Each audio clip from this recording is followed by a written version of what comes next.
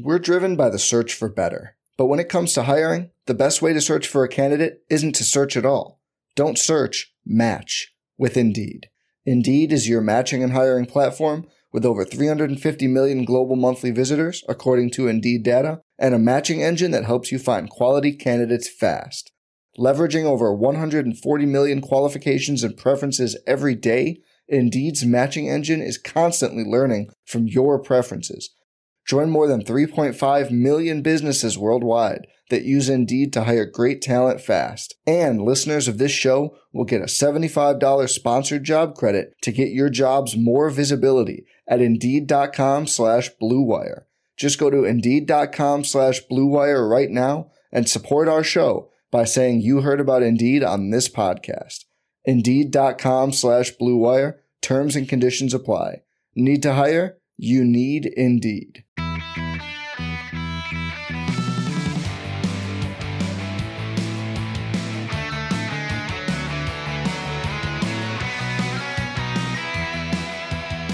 Welcome to episode 389 of the Barcelona podcast, brought to you by the Blue Wire Podcast Network. I'm Dan Hilton, and he's Rafa Aldamui, and we've got a little Barça Sevilla to break down. But first, Rafa, I just got done watching Rafa Nadal, famed tennis nephew of Miguel Angel Nadal. Of course, he's most famous as the nephew. I don't think he's done anything else then. But he did just lose to American Frances Tiafoe in the U.S. Open. So, I got to say, Rafa, why did that, Rafa? I've been saying this. I played high school tennis to people I think I mentioned on the pod before.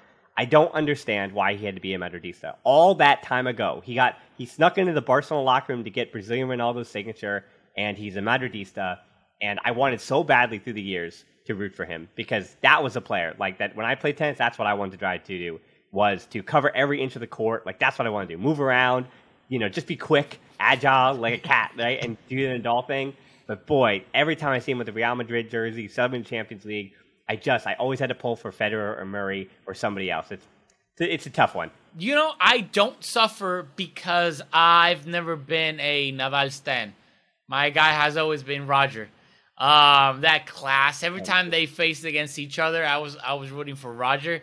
So I don't have the same problem. Like when he wins, it's when I'm like, in a way, I've seen. And then after I learned that he was a Madridista as well, I was like, it makes perfect sense for me. Like, if I didn't like him before, like quote unquote didn't like him, now I don't like him +2.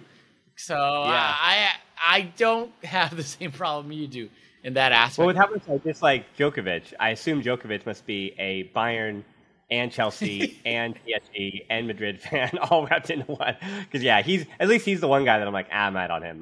But Tiafoe at this point, I'm rolling with the American. Let's get it done. But all right, we know that Kool-Aid did not come here for tennis talk, so let's dive into Barcelona stuff because we're going to go a little bit out of order today. We're going to start with the Barça Sevilla review in the second half of the show, but we're going to sprinkle in some stuff here. But first, we have to look ahead to Wednesday, to the match against Victoria Pleasant. It sounds like rotation is in the air. Rafa, what say you?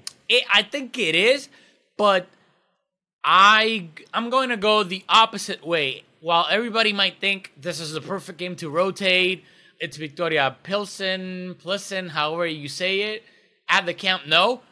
But in my opinion, this is a really important game, and because let's face it, anything less than the 3 points, and all hell is going to break loose in Barcelona Twitter and whatnot. Because after that, it's Inter, Bayern. I don't know how it goes. I think it's Bayern, Inter, Bayern. So we have to win. Like, a draw at the Camp Nou is basically a defeat. And I know we talked about this last time I was here after the Champions League draw. More people are gonna have Bayern as the winners of the group, and then it's gonna be between Inter and Barcelona for that second spot, or at least that's what the majority of people think. So if either Inter or us slip against Victoria Pleasant, then it's really an uphill battle because, again, if we don't win, so that I don't think there. In my opinion, there might be a lot of rotations. I'm not saying there won't be, but in my opinion, if I was Xavi, I wouldn't mess around with this game, knowing that we then have to play Bayern, Inter, Bayern. Like, we have to win. They have maybe 1 or 2 rotations, but like put Ferran in. Obviously, Lewandowski's going to play. Like, Ansu Fati, I think Ansu could maybe get a start at the Camp Nou, but then, I don't know, start Kessie. Rotating a lot. Honestly, I would not rotate maybe 1 or 2 players, but that's it. To me, this is a trap game. Well, I don't know. I think in the past, there is real merit, but for the first time, and I was thinking about the length of time too. So for the first time since I've been doing this podcast, so when we're talking about social media and these things that don't really exist that exist outside of the club completely. They exist outside of decisions that are made by Xavi, even by the board, or even actually by those who are prattling it on in the Catalan newspapers. Like, this is just like everything about this rotation is internal. And while that argument I think has merit, for the first time in many years, I think Barca they have enough capable players that Xavi, I think he needs I understand the importance of the game, but in the long run, he needs to keep everybody fresh and rotated, and he can still trust that there won't be much of a drop-off, right? Like, we're really talking when we talk about rotation is how much of a drop-off there's going to be. And what I know about this squad that has been assembled in this transfer window, for which, by the way, I gave an A+ to on the video I did about the full grade, that 20-minute manifesto I made last week, but this A+ transfer window that just occurred, this is a squad that is built to not only be able to be fully capable of taking this game with 5 rotations, but also capable of taking points off Inter comfortably and potentially taking points off Bayern. Like, that is how good this squad is, and it's one of those things where this squad needs to just show up and take care of business against this team, and then they can also try to take care with their Gala 11 or with their best 11 against Bayern, against Inter. They fully have the ability to do that. I mean, it's just watching the way they started this season. But even rotation, right? Like, what are we talking about here? Garcia limped off, so we know that we probably won't see him, and then probably Araujo will also be rotated for Christensen, but Christensen might not be fully healthy, so it still just might be Koundé and Araujo as the center back pairing. That doesn't really feel like rotation to me, even though it's going to be. And then you have Bellerin and Roberto. One of them will start next to that duo. I don't even think it's going to be Bellerin. People are saying that is, like, I don't know, people are like assuming that he's going to be way above Roberto on the depth chart, but I keep saying it's 100 times over. I think Bellerin was added for depth. It's a 1-year deal. I think Roberto is your first, or let's say he's your 1B or 2A right back, with Koundé and Araujo being, 1A and 1B there, or Koundé being 1A there. So, I think it could be Roberto. And at this point, I'd expect, usually in normal seasons, as I said, I would expect the manager to finally give Balde his chance. But he's a starter, so I'm not sure if Afonso is ready. And then again, now you have a back line of Alba, Araujo, Koundé, and Roberto. And again, that feels not like rotation, even though it is based on the first 3 matches of the season we saw. In the midfield, Gabi is probably out for De Jong. Is Gabi for De Jong really truly feel like that creative rotation, right? And then the big one I think would be if Pedri is sat. I don't think it's going to happen, but if Pedri is sat for Kessié, because that De Jong, Busi, Kessié, it's kind of a weird midfield. However, if you're going to put a midfield who's losing the creativity of Pedri, and they just other than Busquets really being the creator from deep, you don't really have that much creativity. You have just guys who are going to not only win the ball back, but do have some movement, have some dribbling ability. And again, I'm interested to see what would happen with Kessié, because I think he can take more of an offensive burden, but I wonder what would happen if he was tasked to be the main creator in that final third, right, as the attacking midfielder, if you will. And then for the forwards, I think you still have Rafinha and Lewandowski. They're not getting rotated. I think Dembele is the one to get rotated. And then, Ferran Torres has to get the nod, and Ansu will come in when he usually comes in, just like Xavi's promising. And I also expect some Memphis to buy late on in the game. Pjanic looks set for the Middle East, so I don't think we're going to see him, but which could mean that Pablo Torre, I expect and want to see him late in the match, as in he'll be a sub-rotation and the 5th sub depending on how the game is going. So with the starting lineup that I think is going, like, tipping Xavi's hand here, in that rotation, you're adding De Jong, you're adding Roberto, you're back adding Alba, or potentially even Christensen, maybe not Christensen, and you're adding Ferran Torres, and that's pretty much it. And that doesn't feel like rotation to me. No. Like, you're adding players that would normally start anyway. Technically it doesn't, I agree, and I know that on paper we should beat Victoria Pleasant at the Camp Nou, but and if Ferran Torres, let me throw that one out to do. If Ferran Torres cannot be trusted as a starter against Victoria Pleasant, we have to be serious. At some point, he obviously wasn't going to start against Sevilla. Who knew what would happen? Sevilla, Who knew they were as trash as what they are? We'll get to that. But against Victoria Pleasant of the Czech First League, but you have to favoritism has to be a player. What worries me is because obviously on paper we should win and by a comfortable margin. But what worries me is a Rayo 2.0. Like the typical game that you're supposed to win comfortably at the Camp Nou. I'm not saying we're gonna lose, but a draw, like I said earlier, it would be seen as a horrible result. So terrible. Yeah. I don't want this game to be the typical game that the opponent at the Camp Nou just sits back, absorbs. The keeper just becomes a reincarnation of Yashin, and at the end of the 50 minutes, we're so desperate trying to score that one goal because we know we can't draw against Victoria Pleasant at the Camp Nou, and then everybody gets nervous. That extra touch isn't good, etc., etc. So I don't think, given the fact that I think Victoria Pleasant are gonna sit back and defend for the most part, I don't think we could like have the luxury of leaving Pedri out, knowing that he's one of the few people that can unlock that defense that is going to sit back. So that's why I'm not being pessimistic, but I think this is the typical game that if you don't approach it the right way and just think, we're just going to run over these guys, it can get complicated and quickly evolve into a Rayo 2.0 situation that now we're just desperate at minute 70, bringing in Memphis, Ansu, and just trying to get that goal because then it's like, oh my God, now we got Bayern, then we got Inter, then Bayern. So that's the aspect that I want to get at. That's why I'm worrying a little bit about tomorrow. I mean, Wednesday. But I also think that like takes a very myopic view of the Champions League because the next match after that, looking ahead, is Cadiz, and Cadiz is. You and I can start as part of like another, like the way Cadiz is playing right now. Like you and I would rotate rotate quote unquote. Given the explanation that you said, if there was a game that we should rotate between Victoria Pleasant and the Camp Nou, knowing who we have to face after that in the group stage, and Cadiz, I would rotate way like 100 times against Cadiz instead of Victoria Pleasant. Are you missing out on your favorite show because it's not available in your region? Trying to keep your private time private? Well, let me introduce you to NordVPN.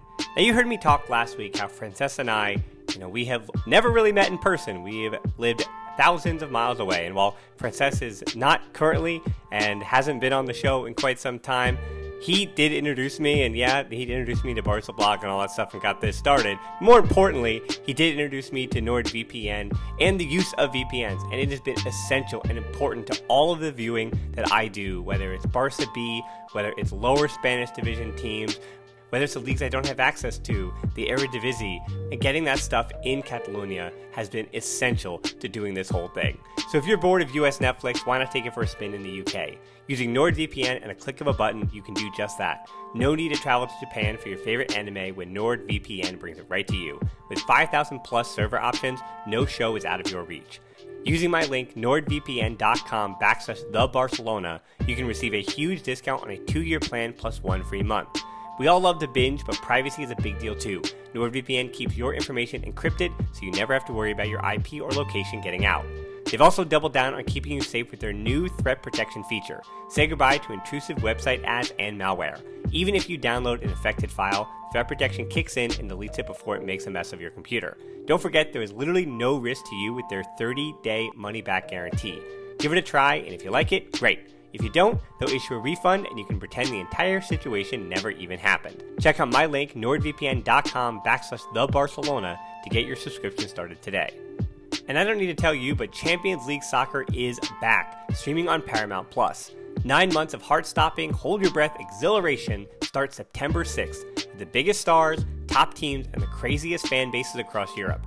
Watch every match from the group stage through the knockout rounds as Benzema and Real Madrid defend their title against Liverpool, Man City, Chelsea, PSG, Barcelona, and more in soccer's biggest club competition. So don't miss a single sweat-soaked second of regulation time, stoppage time, and extra time. And stream every match of the UEFA Champions League, live starting September 6th, exclusively on Paramount+. Now back to the show. But that's what I wonder, though, because I think that's the argument here about the Champions League, that Barcelona should be in. You have 6 games to get enough points to win a second in your group in the Champions League. And I think Barcelona, to me, there's actually more confidence of doing that, and it's actually more destructive to their long-term success this season in La Liga to get that draw or heavily rotate, if you will, against Cadiz.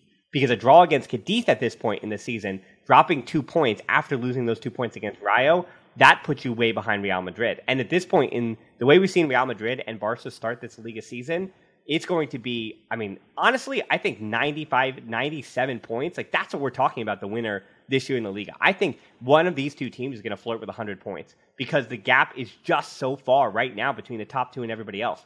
So I think, like, just even drawing Cadiz in the long run might be worse to one of your trophies than, not that a draw against, obviously, you're right, Victoria Plaza, like, getting a draw at home would be a nightmare there. But again, even the lineup that Cadiz can throw out there is better, or, you know, we'll say more established players on paper and have more name cachet than even Victoria Pleasant. And, like, you know me, like, for many times on this, years, I always say, do not take your opponent for granted. And I'm not trying to take Victoria Pleasant for granted. But, like, I'm trying to do my homework on them, right? I was going to do a YouTube video where I do my Champions League preview. But I can't, like, no offense to them, but I can't. Because they beat HJK from Finland. They beat Sheriff from Moldova, who, by the way, beat Real Madrid last year in the group stage. I always try to mention that. And then Karabakh from Azerbaijan, who has, both of which have been, that being Sheriff and Karabakh, who've been in recent group stages. And but Barcelona, they need to beat a team in the Czech First League. Second in the Czech First League right now. So their top players, it's funny you mentioned goalkeepers, is Jindřich Stenek. He is probably the most successful player. He's their highest market value and the one they trust the most. So yeah, ironically enough, their best player is actually the goalkeeper. Defensive midfielder Lukas Kalvic is one of their big players, if you will. Center midfielder Pavel Bucha and center back Lucas Hedja. They all are worth the most. Like, their market value is the most. They've had the most success throughout their careers at other teams. So yes, their top 4 players are all defensive-minded players, interestingly enough.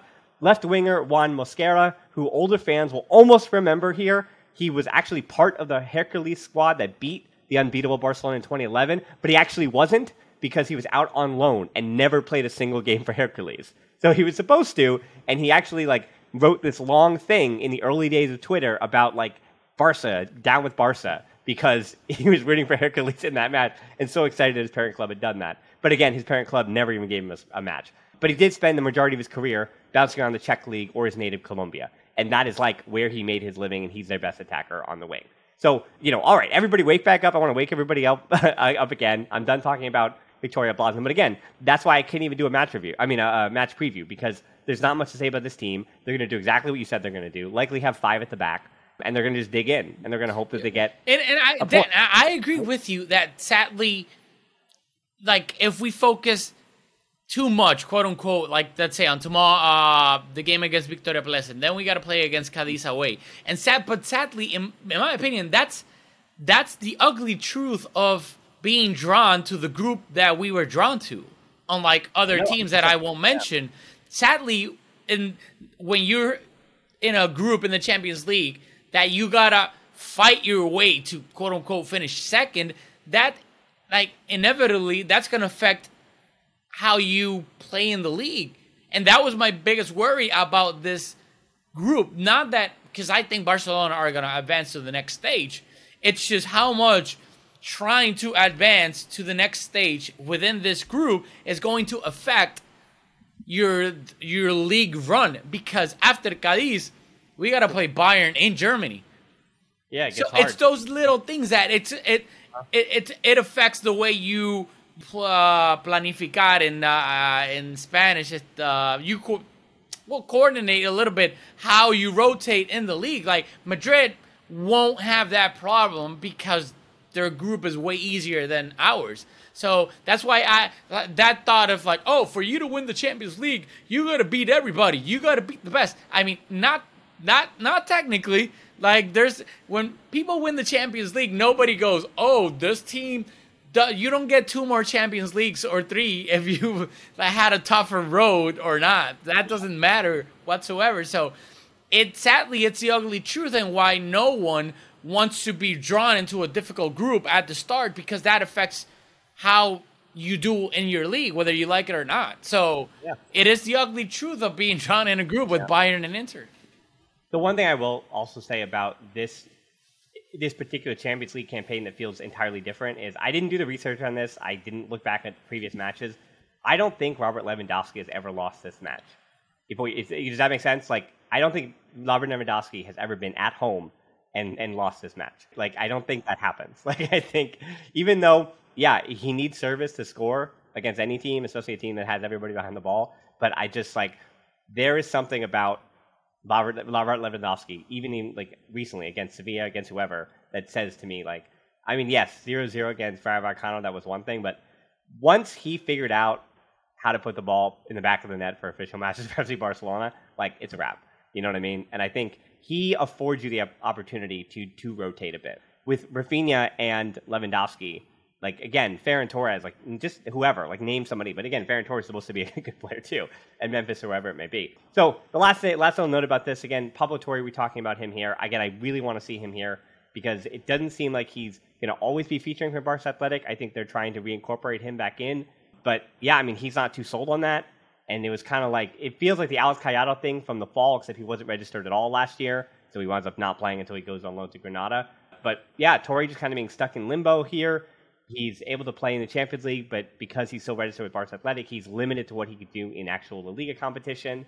So that's frustrating on that end. And then the final note here is while the academy heads would lose their minds, like absolutely lose their minds, if they saw 15-year-old Lamine Yamal play in the Champions League, I want to remind people that he did train with the first team this week, but he will be in the UEFA Youth League, which again is still a U19 competition. And that's still nuts. It's still nuts for a 15-year-old to be playing in the U19 competition. So I want to preface all that. So we have a few more years to wait for Lamine Yamal in the actual Champions League. But yeah, he did train with the first team for the first time, and I just want to update people on that. Like, yeah, he's 15, but again, I want to remind you, like, Gabi came up at 16, Ansu came up at 16, Pedri played a whole season at like 50 games at 16, or 16 to 17, and he still played 30 games for Las Palmas at 16. So I want to remind you that he's 15, but all of a sudden he's going to be signing that professional contract in less than a year.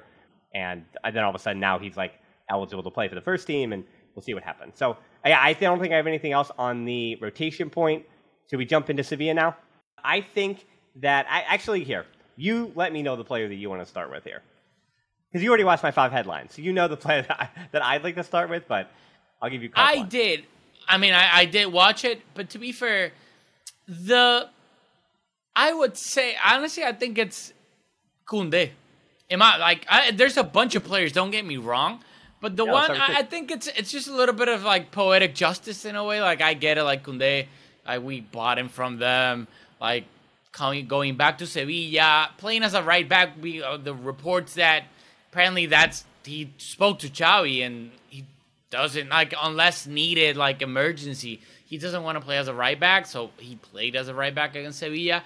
But the way, I don't know, it's just like watching him, I just get excited because to me it's just the what if eventually. Like, if nothing, let's hold, cross our fingers, nothing crazy happens injury-wise, he should be, obviously I know he played as a right back, but like our center back with Araujo, hopefully, like our starting center backs for the next 5 to 8 years, hopefully. And then the way he just, when he goes forward, whether it's given that perfect cross pass assist to Lewandowski, or just that having that knack in the box, like in a way like Sergio Ramos-esque. Like, he had a header that he then missed, but just being able to get to that ball in a way. And then obviously Eric's goal was him knowing where to be and having, in that moment, having that presence of mind that maybe he didn't have in that header, because if he had control of that ball, he could have passed it to Lewandowski for an empty netter. But then after that, he did have the presence of mind to be like, okay, let me cross it back to the middle, and Eric was right there for the tap-in. So it's, I don't know, I just get, Dan, I know you love Eric Garcia and whatnot, but I get so excited. I also want Araujo and Koundé too. Exactly. I don't have to defend them as much because we already agree they're world-class players, and the other one we say is a trash bag. So trash bag. I just get so excited at that, like, we could because we don't know yet how it's going to turn out and whatnot. But the possibility of like, damn, we might have Koundé and Araujo as our starting center back pair for the next 5 to 10 years, hopefully. To me, I know there's Lewandowski, there's Eric had a great game for the most part. Gavi had a great game. But to me, it's just, I don't know. It's just like a little bit of like taking everything into context and the story of like Koundé now being with us and whatnot. And then like the last time we played against Koundé in the Sanchez Pizjuan, he was throwing a ball at Jordi Alba's face, getting sent off, red card. I don't know. It's just. Well, then 2 times ago, he also had that goal. Like that. Oh, yeah, I remember that. Yeah. So. The whole length of the field and shoved it down our throats. Yeah, I mean, so it's funny for Koundé because I didn't even have him as one of the 5 headlines. I put him under big names because I think even with 2 assists in that game, you think about the missed header. And on 2 or 3 different occasions, so there was that the slide tackle that Gavi had, where the ball was crossed diagonally, and Gavi just come sliding in to save what should have been a goal, because if that ball landed at his feet, it was done and dusted. But so Gavi slides in there, and then there was another one on a throw-in where Koundé was like way too far over on the far side. It was on Balde's side, and Koundé was way too far over. It bounces past him, and then he gets completely cut out of position as well. Like, there were 2 or 3 times when his positioning at right back, it wasn't it. Like, he was also at times a bit too wide and like not really pushing when he could have, or there were times when he was staying back when I said the same thing, when he could have gotten forward, or vice versa. He got cut out when he tried to get forward twice, and then they executed, as Isco did, executed in that space behind. It was also a bit on Busquets because Isco was playing off of Busquets' right. He would have been Busquets' right shoulder, and Isco was cutting to his left, and Koundé was not picking up that space. Araujo didn't have his best game either, which again, the positive here is that Araujo and Koundé did not give you their best, and I think that's what Koundé, Rafinha, and Lewandowski, that trio, does for you. And that is why, again, in all the years of doing this show, like, we have not seen not only Barcelona sign players like this, because again, you go back to 2014 when it was Luis Suarez. I mean, Ter Stegen took a year or 2 to even figure it out. But Barcelona signed 3 world-class players in Koundé, Rafinha, and Lewandowski. And so there is not a single game that's going to go by when all 3 of them put in such a trash performance that they don't give you something, right? All 3 of them are going to at least give you some minimal amount. And so the thing that excites me the most about Koundé is that, I mean, I wouldn't call that game his floor. Like, he could do a lot worse. But Koundé was making mistakes and not looking great, right? And a better team than that version of Sevilla would have made Koundé pay. And yet, the way he affects the game, he always at some point is going to affect this game in a positive way. And what that tells me is, unlike other seasons, because even against Rayo Vallecano, Barcelona played pretty well. Like, that was their worst result of the year, but they actually played pretty well. And there is no team, even Bayern, there is no team in world football that is going to beat Barcelona for not only 90 minutes, but they're not going to be able to beat Barcelona for 65 minutes. I would say between 25 to 35 minutes of every game, even when Barca do not bring their best, and they're the second best team on that field, there's going to be a 25 to 35 minute stretch where they're just better than their opponent. And in those moments, opportunity may strike and good things may happen for them. And that, again, that is because they signed world-class players like Lewandowski and Koundé and Rafinha. And so I think a lot of our discourse, right? I think a lot of our discourse, as I'm kind of pivoting to other players here, is what if the holdovers, what if the players we know, what if Gavi takes that step forward? What if Ter Stegen is back to his best? So those are our next 2 topics, by the way.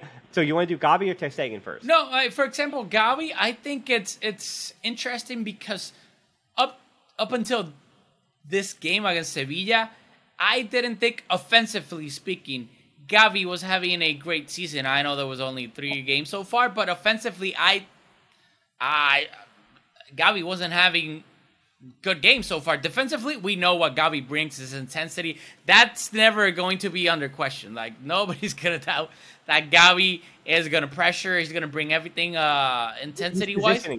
I think we talk about his intensity. We don't talk enough about his positioning. Like, it's one thing to go crazy, but like because we're talking about him like he's what was the guy's name? Like Nigel de Jong, the guy who ninja kicked in the 2010 Yeah, World Cup Xavi Alonso. final. Yeah. Yeah. So, like, we're talking about him as if he's that guy, like just running around trying to tackle everybody. I know it seems like that, but his defensive positioning is fantastic. Like, it really is like he's always where he needs to be, and even when he goes for those tackles, he's not out of position to recover. I just want to No, I completely agree. And one thing that, to me, it's just, I know this is more like an American sports thing to say, but that dog in him. I loved when Pedri got fouled. Mateu Laos. I just despise Mateu Laos. But no. It's about the theater. If you think of it, just understand that Laos, he's gonna ref it straight up the line. But as long as you're there for the party, as long as you're there for his performance, they just give him clap. Just golf clap him and give him his Oscar. And well, that's fine. The thing. He wants to be part of the show, and you're the referee. Like, you shouldn't be. And like the way he told Pedri to get up, like if a normal referee would gesture in a normal way, but he just like come on, dude, like very angrily, like come on, get up. And I'm like, dude, like, oh my god, you I wish he had your hair because he's bald. So I wish he had your hair though, because I feel like when he gives the yellow card, he would throw his head back, right? Like very, and then let his hair just fly back and make it very theatrical. And the thing is, like, and that like 10 seconds after that, Gavi's what, 17, 18? He just turned 18, but Gavi's 18. Gavi has the presence of a 35-year-old. Like 10 seconds after that, Gavi was like, oh, you're not going to call? I'm going to protect my guy. Even though I'm 18, he has that presence of mind. He literally just pushed. I don't even remember who the hell it was from Sevilla. Gavi, like, on his back, boom, just pushed him. I was like, okay, if you're going to do that, you're not going to do that while I'm here. And I was like, oh, my God, I love you, Gavi. That's that dog in him. So it's just those little things that, even though I agree he wasn't having that perfect start to the season, offensively speaking, I think this game he was way better in that aspect. And defensively, like you said, like Gavi had, like, in my opinion, 2, 3, 4, however many you want to put it, but like great tackles in very important moments that eventually either caught a big negated a big opportunity for Sevilla, or started. I think it was Rafinha's goal started with a Gavi interception, or he took the ball from something like that. Exactly. Then, it slid into Busquets, and then they scored. Yeah. So I think Gavi, the way, like, I'm honest, I don't think Gavi was having a great start to the season, offensively speaking. But this game, everything just clicked. I don't know if it's because Sevilla is not very good at the moment, but he had a magnificent game. Well, I think he was better than Pedri and Busquets. Oh, for sure. And I think, how do you replicate that was one of the things I was thinking the last few days now, that even against Valladolid the week before, almost every action, almost every time he got stuck in, Barcelona weren't really rewarded. Like, the ball just wasn't bouncing the right way. But it seemed like against Sevilla, every time he got stuck in, every time he went in for that tackle, the ball would bounce off in the proper direction, right, to a teammate, or he'd get those ricochets. And there is some style to that. There is some purposeful, attention to those kind of little details there. You mentioned the first goal that was scored. That was so much of Gavi. He gets a tackle in his own third. The ball, which actually leads to Busquets, like, who basically was right there to pick it up, and it leads to a tremendous pass. Barca off to the races with Dembélé. Then he does a similar thing actually in the first half, but he also played the ball to himself that time. So he actually tackles, gets in, the other guy falls over because Gavi's apparently made of stone, and so he just pops up. Now he's on the ball. Unfortunately, Rafinha took the ball a bit wide when he came in for it, and the goalkeeper Bono did a good job to get down to it in good position as well. Then the second half, it was that tackle I already mentioned for Koundé, where he covers for Koundé, slide tackle all the way on the far side on a through ball that should have played Isco through. Like, that was it. And then the 88th minute, after he goes down with cramps, Xavi still doesn't take him out of the game, goes down with cramps, you see the agony on his face, right? You're worried that it was some kind of non-contact injury, pops back up after that, and then again, 88th minute, he's still shielding the ball and earning a foul. And what that meant for me in that, that summed it up for me. That 88th minute, shielding of the ball, getting tackled, knew he was going down. Because with the game 3-0, it was, you said, with the dog in him, but that tells me that he put his fingerprints on that game. And when I'm doing those 5 headlines, I'm trying to figure out, like, which players stand out or which players are we thinking about. I'm always trying to think which players are putting their fingerprint on the game. And so often, for Celta de Vigo games, like 50% of the games, it's Iago Aspas, because they go as Iago Aspas, right? They go as Barry goes. Or if you're talking about Real Betis, right? They go as Fekir and Canales go, right? Like, as far as those players take them is how they go. But Barca have so many world-class and talented players who can save you on a day that I'm trying to think what game or whose personality did this game take on the personification of, right? And I felt like that Sevilla win it was Gabi. The Gabi game, just, that was the Gabi game, and that's why he was my man of the match beforehand, and vice versa. And then if Sevilla could have been up 2-0 in the first 25 minutes when Barca weren't playing well, and then it would have been the Isco game. Isco was going crazy for a guy that hadn't started in 8 years, whatever it was, since his last start. Don't get me started on him almost killing Araujo on that tackle. Right. But yeah, I agree with you. But yeah, so then for Ter Stegen here, do you think, I've been asking everyone else, I mean, it feels like Ter Stegen is, we'll say, back. I mean, not even back, but there is clearly something that is correct about him right now. Yeah. Like that, again, like how bad can he be? We know he can be bad. We know he's going to have bad games. He's going to have mishaps. But I'm saying, for Ter Stegen, what is his average performance going to look like? It feels like this year, his baseline performance is going to be better than what we saw the last 2 years. He just seems right. I agree with you. And like I said, I watched your 5 headlines after this game. And that's the thing, I want to knock on wood because I don't want to get too excited about Ter Stegen yet, but everything that we've seen so far is kind of leaning me towards believing that maybe I could eventually say that he could be back to being the old Ter Stegen that we loved. I don't know physically. Like, there was a report that apparently he's doing something different and about his knee injury and shoulder injury and whatnot. Or maybe it could be that it was just a matter of time before it healed correctly. But now we're literally seeing prime Marc-André Ter Stegen so far. Hopefully this is a thing that continues. But so far we've seen the Marc-André Ter Stegen that we were having conversations as, hey, is this guy the best goalkeeper in Europe? So hopefully, because like you said, he had 2 incredible saves that maintained the game 0-0. That Isco through ball to Rakitic, amazing save by Ter Stegen. Then it was a horrible Araujo, bless him, was trying to play out from the back, had a horrible ball, and then that led to another shot that I think they even raised the flag offside, which I think if that goal would have gone in, it would have gone to VAR, and I think he wasn't offside. I don't even remember who it was. But then Ter Stegen had an amazing save after that Araujo error. So it's like slowly but surely so far this season up to September, Ter Stegen is looking really, really good. And like you said in your top 5 headlines video, hopefully, Dan, eventually we could talk about, is the real Ter Stegen back for good? Yeah, I don't know what the sample size is going to be required of it. But yeah, I mean, so far, unfortunately, that's the problem, that there is going to be some regression to some kind of mean. But that's why I'm asking. I'm asking, like, what is the average? What is the mean going to look like?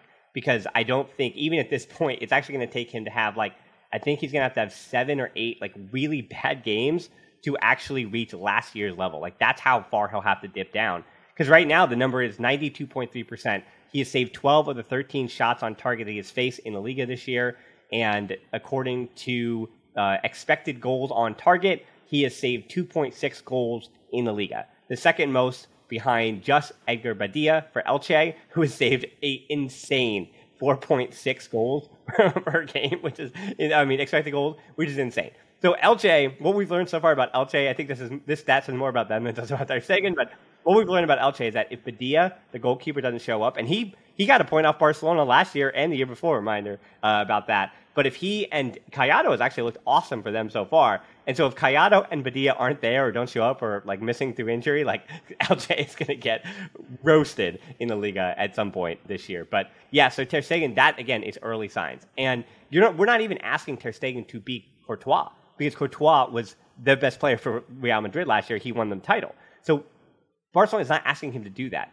They're just asking him to be, it's a lot to ask, but they're asking him to be a top 10 goalkeeper in the world again. They're asking him, which is what he's being paid to do. Honestly, with his salary, like he's being paid as a top 10 goalkeeper in the world, and that's what he has in him. That's what he needs to do. Again, he doesn't have to be in the argument to be, unfortunately, Neuer is still Neuer. Like, he doesn't have to be Neuer or Courtois. He just needs to be the very best or like the very good version of Ter Stegen. But it's also a shame, too, because so far for Barcelona in these games, like, yeah, you get by the lead. That's great. Again, Sevilla, you can't choose when you play these teams, but like, I mean, how Lopetegui has not been fired by today is incredible to me because, yeah, I mean, Sevilla, they have like 4 players and it's a disaster over there.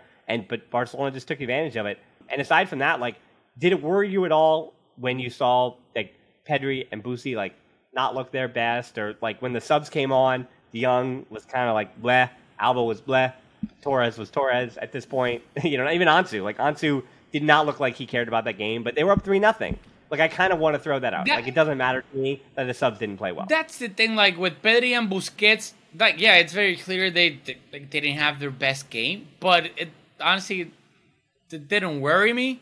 And then with the subs, like you said, but this was a game that it was Sevilla were that old fighter that only had a chance of throwing a haymaker during the first round, and they knew it. The opponent knew it, and everybody else knew it. That if Barcelona withstood that only assault that they were gonna throw, but we were gonna finish them off in 6 or 7 rounds, which is eventually what did happen. So by the time they came in, it's kind of hard to mentally put yourself in a game. And then Sevilla, I didn't want Ansu to come in because I think Sevilla, whether it was down to frustration and whatnot, they had some questionable tackles. Yeah. So I was like, I hope Xavi doesn't put Ansu Fati in because this game is done and dusted. And then they're kind of frustrated, arriving late for challenges. So it was just Juan Jordan, former Espanyol, or no, is it Ibar or Espanyol? I don't even remember. Well, anyway, it's Jordan kind of lost his head a little bit there, yeah. So that's the thing, I think players realize that as well. Even a player like Ansu, who has had so many injuries and setbacks, he knows. Even a Frankie coming in, it's like, dude, I'm not gonna put my foot in the middle of a potential nasty tackle when we're winning 3-0. These guys aren't gonna come back from that. So it's like, dude, let's just put the brake on and then just go on hit the cruise control button. So I think it's hard. I don't want to draw any conclusions of the ones that came in, Pedri and Busi. It's just it could happen. You just have, by their standards, a not a great game. But in my opinion, it wasn't like they had a bad game. It's just that it wasn't like a plus Busi and Pedri kind of game. So honestly, to me, I'm not worried about anything regarding that. Yeah, I mean, anything else? We could. No, I'll add this. I was talking to Julio about it. Ferran. I'll close because a lot of people on my chat were getting on Ferran, and I know that now that's a thing. And I'm not Ferran's biggest fan, but I just want to tell everyone to please calm down a little bit. He didn't have a preseason. These first games are being his quote unquote preseason, and he looks like a guy that didn't have a preseason. And then on top of that, we don't know how mentally he is handling everything, because from what we've known from his Valencia days, from his City days, and why he left City, he's a guy that mentally he thinks he is really, really good and that he should be starting. Whether he is that guy or not, that's another debate. But he thinks he is that guy. And I know this is kind of funny, but when he was starting left and right last season, you could see him. He had great haircut. You could tell he was going to the barbershop every 5 days. Everything. He reads vibes. Yeah, now you see him on the bench, beard all mushy. He clearly didn't get a haircut. I know that may sound dumb, but to me that just seems like a guy who's who's not that mentally, or he's down a little bit. He knows that he's not playing well. He knows that he didn't have a preseason. He knows that it's oh my God, now these guys had a big head start on me, and I'm not going to catch up to them. If Rafinha and Dembele keep playing well, Ferran is not going to catch up to them. If Ansu regains or Xavi and the team thinks he is fit enough, Ansu is going to be ahead of Ferran. So I think all those things, it's a World Cup year. The World Cup is 2 months away? So I think that all those things are, whether we like it or not, are bearing on everything mentally for him. So, and I think it shows. Like, he can't go by anybody. I mean, he's not that type of player anyway. Like, he's not a dribbler like Rafinha is. But it's just like his first touch. Like, it's everything that he could do wrong for the most part, he's doing it wrong. Yeah. So I think we definitely need to be patient about the partnership between him and Lewandowski. Like, he very rarely in his career has he even worked with a prototypical number 9. I think that is something that, like, that spacing takes time. Like, he last year was given carte blanche to make those runs inside, and some of the best Ferran Torres we saw last year was those balls over the top or those diagonal balls that would try to find him in behind. And again, now that space isn't available because Lewandowski is in the middle field, and that again takes time to get used to that. I mean, it could also be mentally that he just saw Lamine Yamal and he's like, oh no, I'm about to be replaced by a 15-year-old kid now. Like, what's going to happen? No, I joke about that, but I think what I'm going to keep kind of saying until Ferran Torres maybe figures it out is, like, there is a difference between form and ability.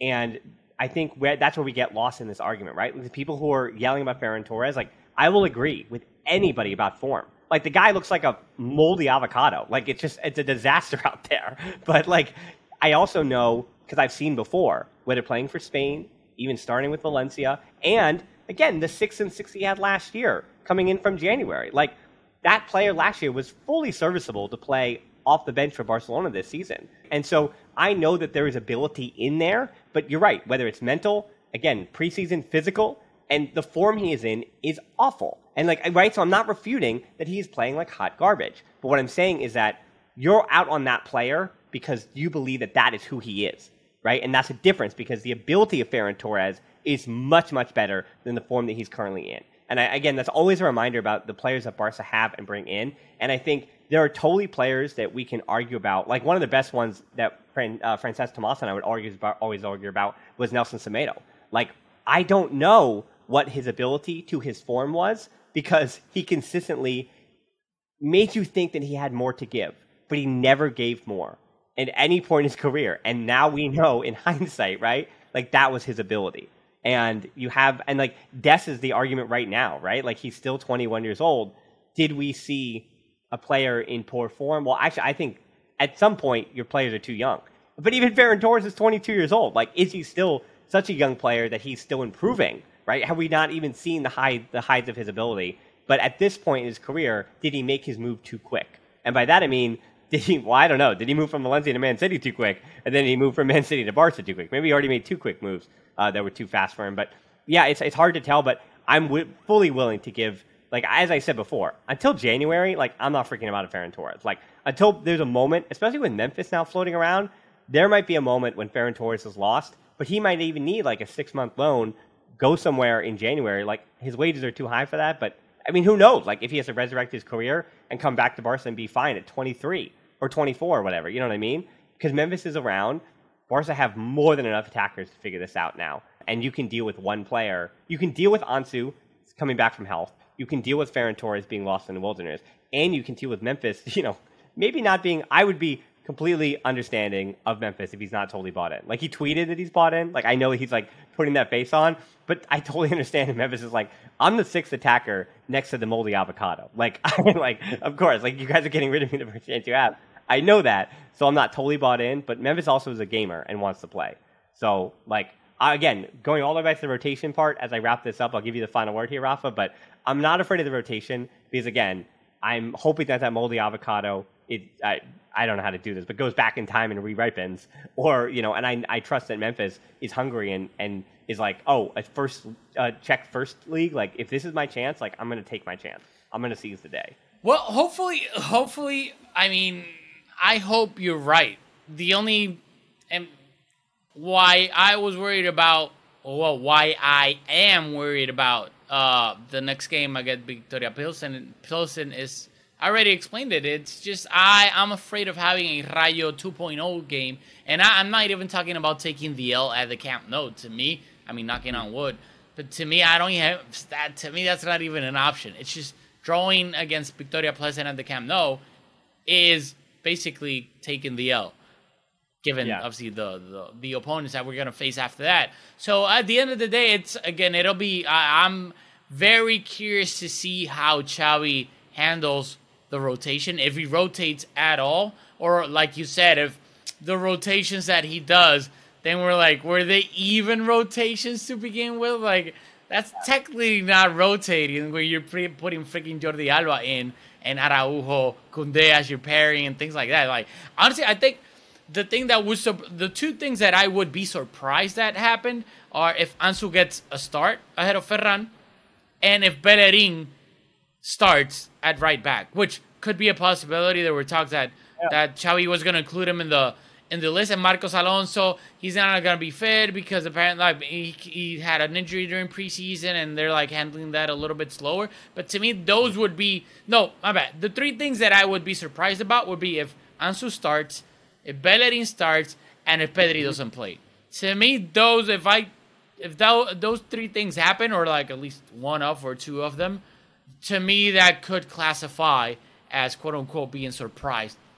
Xavi rotated in a way, but yeah, it's just that hopefully we need to get those 3 points, and I think that it's gonna be way better, because if somehow the second game is against Bayern and Germany, so let's put it this way: if Bayern get the job done against Inter, we win against Victoria Pleasant, and then we go head to head against Bayern, and somehow let's say we manage to draw, then to me, having 4 points through your first two games, and one of those two games was against freaking Bayern Munich, that then it gives you a little bit of a cushion going in though against Inter in those back-to-back Champions League games. So to me, that should be the mindset: win against Victoria Pleasant, and then just be competitive against Bayern in Germany, and let's see what happens in Germany.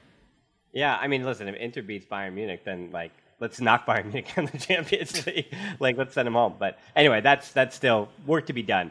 Victoria Pleasant is definitely the thing on everybody's mind. So, all right, we got Champions League coming up. It's exciting. First time back in the Champions League, same thing knocked into the Europa League. So, but an entirely different team. Again, Lewandowski, Koundé, the faces are different, the team is different, everything is different, and I'm actually excited. So that'll wrap up another edition of the show. We're on Twitter and Instagram at the Barcelona Pod. You can follow Rafa as well down in the show notes below. Click through, especially if you speak Spanish. Follow Rafa everywhere. Hit him up. Post-game stuff. I get my stuff from him. He watches my stuff. I get through his stuff. Do my best Spanish translations. But it's also invaluable to learn actually what Xavi has to say. Invaluable to this community as well. So, closed Facebook group, the Barcelona Podcast. Answer the questions. I let you in. There's a match thread in there as well for you to kind of enjoy that with your fingers and your typing. So, answer the questions. I'll let you in. Patreon. YouTube, I had that huge grades video that took me way too long. So I started that video, Rafa, and then I was like, oh, wait, Barca have done 30 transfers this summer. You forget that Coutinho was this window. You could forget the guys back in May, and it was just so much. I was like, my wife was like, when are you going to be done with that? And I was like, I don't know. It seems like I'm still writing it. And then it was so much. So anyway, that's 20 minutes. So that you could actually be able to fully sit down, understand in video format how great Matteo Alemany did this summer. Knocked out of the park. So we also have a merch store, as you know. That is down in the shows below. Most importantly, though, thanks so much for listening to the show. Until next time, we'll talk to you soon. Of course, the Barça.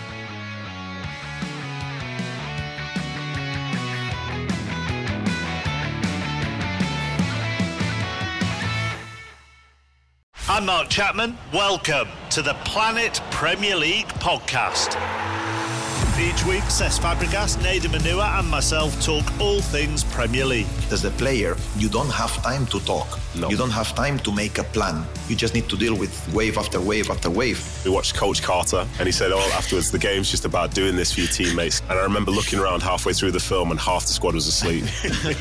Planet Premier League. Listen wherever you get your podcasts.